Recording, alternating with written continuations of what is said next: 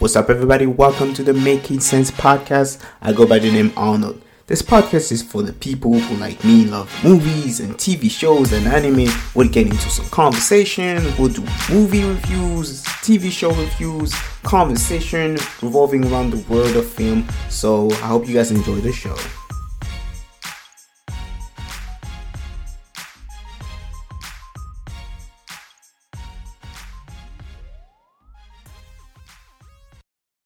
What's up, you guys? Welcome to another episode of the Making Sense podcast. I hope you guys are doing great. I am actually doing quite fantastic. In today's episode of the Making Sense podcast, we're gonna get into the review of the movie Cherry. If you never watched Cherry, obviously spoilers ahead. I keep saying it. I hope nobody gets into the position where I spoil the movie for them. Cherry is a movie that deals with trauma and post-traumatic syndrome from soldiers coming back from war. It stars Tom Holland. If you don't know who Tom Holland is, that's the guy who plays Spider-Man, and it's actually directed by the Russo brothers. Russo brothers are the people who directed Captain America Civil War. They also directed Avengers Infinity War and Avengers Endgame. So it's quite a surprising departure from what Tom Holland has previously done as Spider-Man. It's a pretty gut-punching movie. There's some really hard scenes to watch.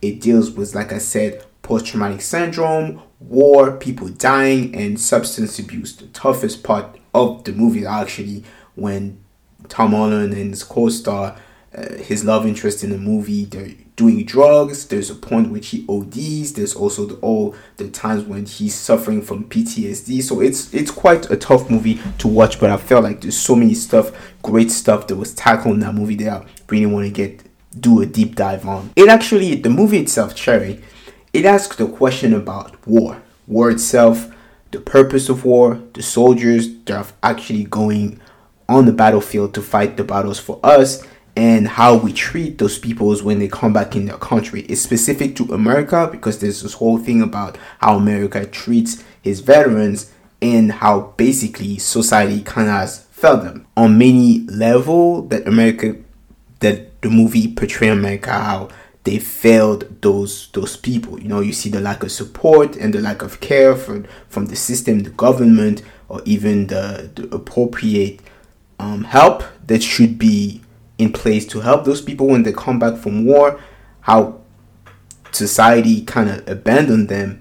And once you come back from war, the question is, are you actually really back? Is it the real you that's coming back after seeing all the horror and doing all the terrible stuff on the battlefield? Is there still a way? Is it still the same you? And how do you adjust to the regular life when you've been in places when you saw bombs, you saw people dying, you saw that many violence?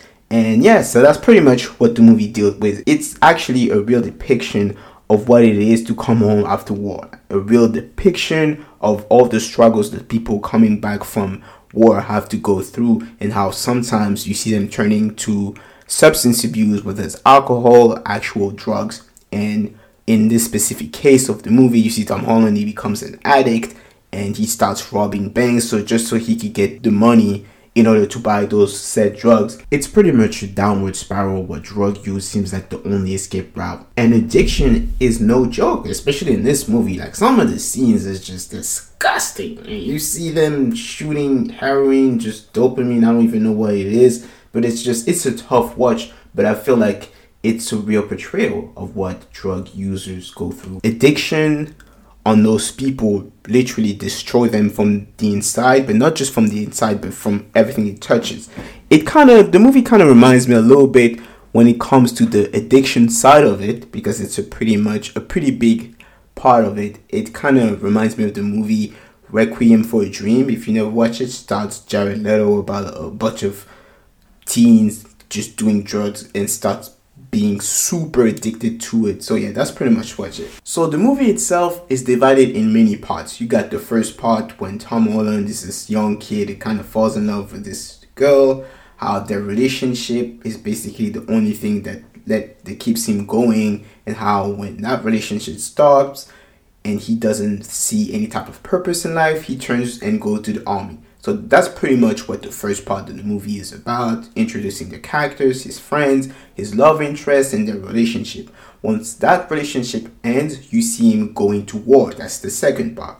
And that second part kind of focus on what it is to go in the army, seeing them being trained, seeing them going through this hardship, actually witnessing someone killing himself, suicide. So you have those people sent those already, and they're not even on the battlefield yet, but you see these people just going through so much hardship before they have to go to the actual battlefield. And it seems like he is made for the army, but at the same time he really isn't. You see, there still is this innocence and this kind of kindness. He doesn't have the toughness that some of them have, and he also knows that where they're going, they kind of is no place for him to be quote unquote soft. So this whole part that you have is how those soldiers are basically trained to survive and trained to go through all those super dangerous situations, defuse bombs and all that type of stuff. And even though he just wants to be a medic in the army, you still have to put yourself out there and be in the front lines when bombs are just being thrown at you, people shooting at you. And it's almost like you want them to kind of put their humanity on the side and behave like robots, just be emotionless fighters and soldiers, and just without just going over there to do the job. And to be super honest, I would never go to the army. I know a couple of people went. It's the whole thing about going there. I feel like it helps some people to learn about structure. If you're at a point in your life when you feel a little lost, I feel like it definitely gives people some sense of as far as purpose.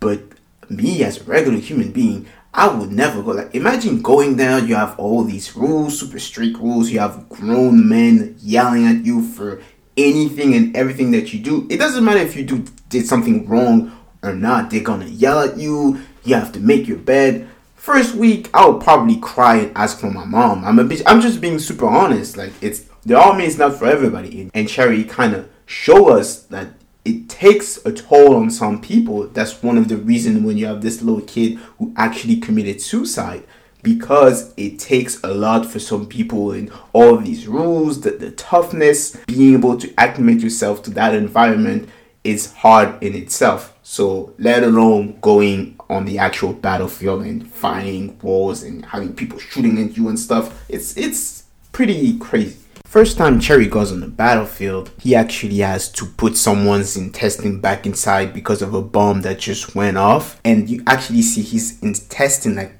coming out. That stuff was disgusting. And you actually see him just trying to put those intestines inside, and he's shocked. And imagine you as an individual having to go through that. That stuff will leave you emotionally scarred for the rest of your life. And Cherry has PTSD, has trauma, so it's quite hard to comprehend it when, like I said, when you see those people, those soldiers going through those hardship. Ask yourself this question after seeing all that violence, devastation, destruction. How do we as a society expect them to come back and just be functional human beings? Because seeing that type of stuff, or even being in those type of situations, is bound to leave trauma, PTSD, and it's hard to function afterwards. That's one of the reasons why you see him turning to drugs to cope with either what he's seen or even the pain that his body still lives. Because even though he's physically back, his mind is still over there. That's one of the reasons you see him having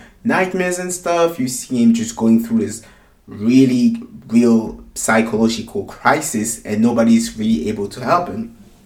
It goes to the whole point of almost dehumanizing the people, the soldiers that go fighting the wars for us. They're really used as disposable. You see Tom Holland questioning the hierarchy, always kind of gets into a scuffle with his superiors and not wanting to obey some of the orders that are given to him, and losing the only friend that he had, and all of that specific part of the movie. When you see him being on the battlefield, I felt like the point is to show how emotionally scarred he is and how tough it's going to be to actually recover, right?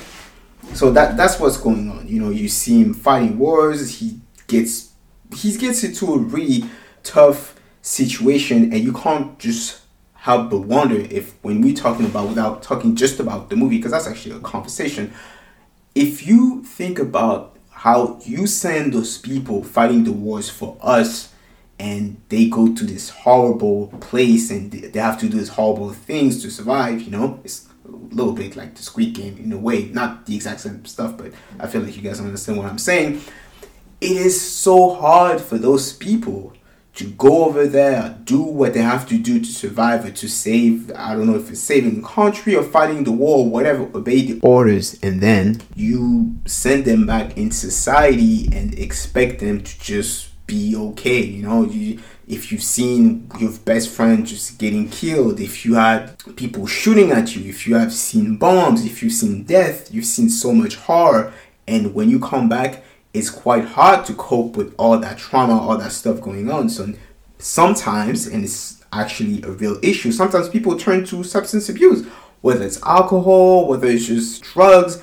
It happens often that you go on the streets and you see people, army veterans, being homeless, but either sometimes drunk, sometimes just they have any type of trauma. And sometimes some people, they're able to cope with it. But for that specific movie, it kind of does a great job of showing how tough it is for some people to come back and being able to function in society. And the role that Tom Holland is playing, he's actually not able to cope with everything that he's seen. So his one way to numb the pain is to turn to drugs. And that's what the second act is, him coming back and just trying to adjust to the regular life. He has his girlfriend or whatever, and you got loads of really tough scenes. Like I said, you see him, he's actually on the toilet and he's defecating blood. I didn't even know that was a thing, to be honest. I had no idea that people could actually defecate blood. It was actually quite disgusting and disturbing to see. You see him just going through this tough period of adjustment. He has nightmares, he has panic attacks, he's really not functioning, and you see him trying to go to a psychologist and explain what he has to go through, and the dude is super dismissive. I'm not going to say that it's exactly how it happens when soldiers come back from home, and because you have many things that are actually in place for them to help them. They have conversation groups when people, they sit down, they talk about all the stuff that they've seen, they talk about all the hardship they went through, but it can help up to a point, because it's like I said, once you heard gunshots, once you've seen actually people dying, talking can definitely help. It can help release some of the emotional burden that you have on you, but it only is going to get you to a point.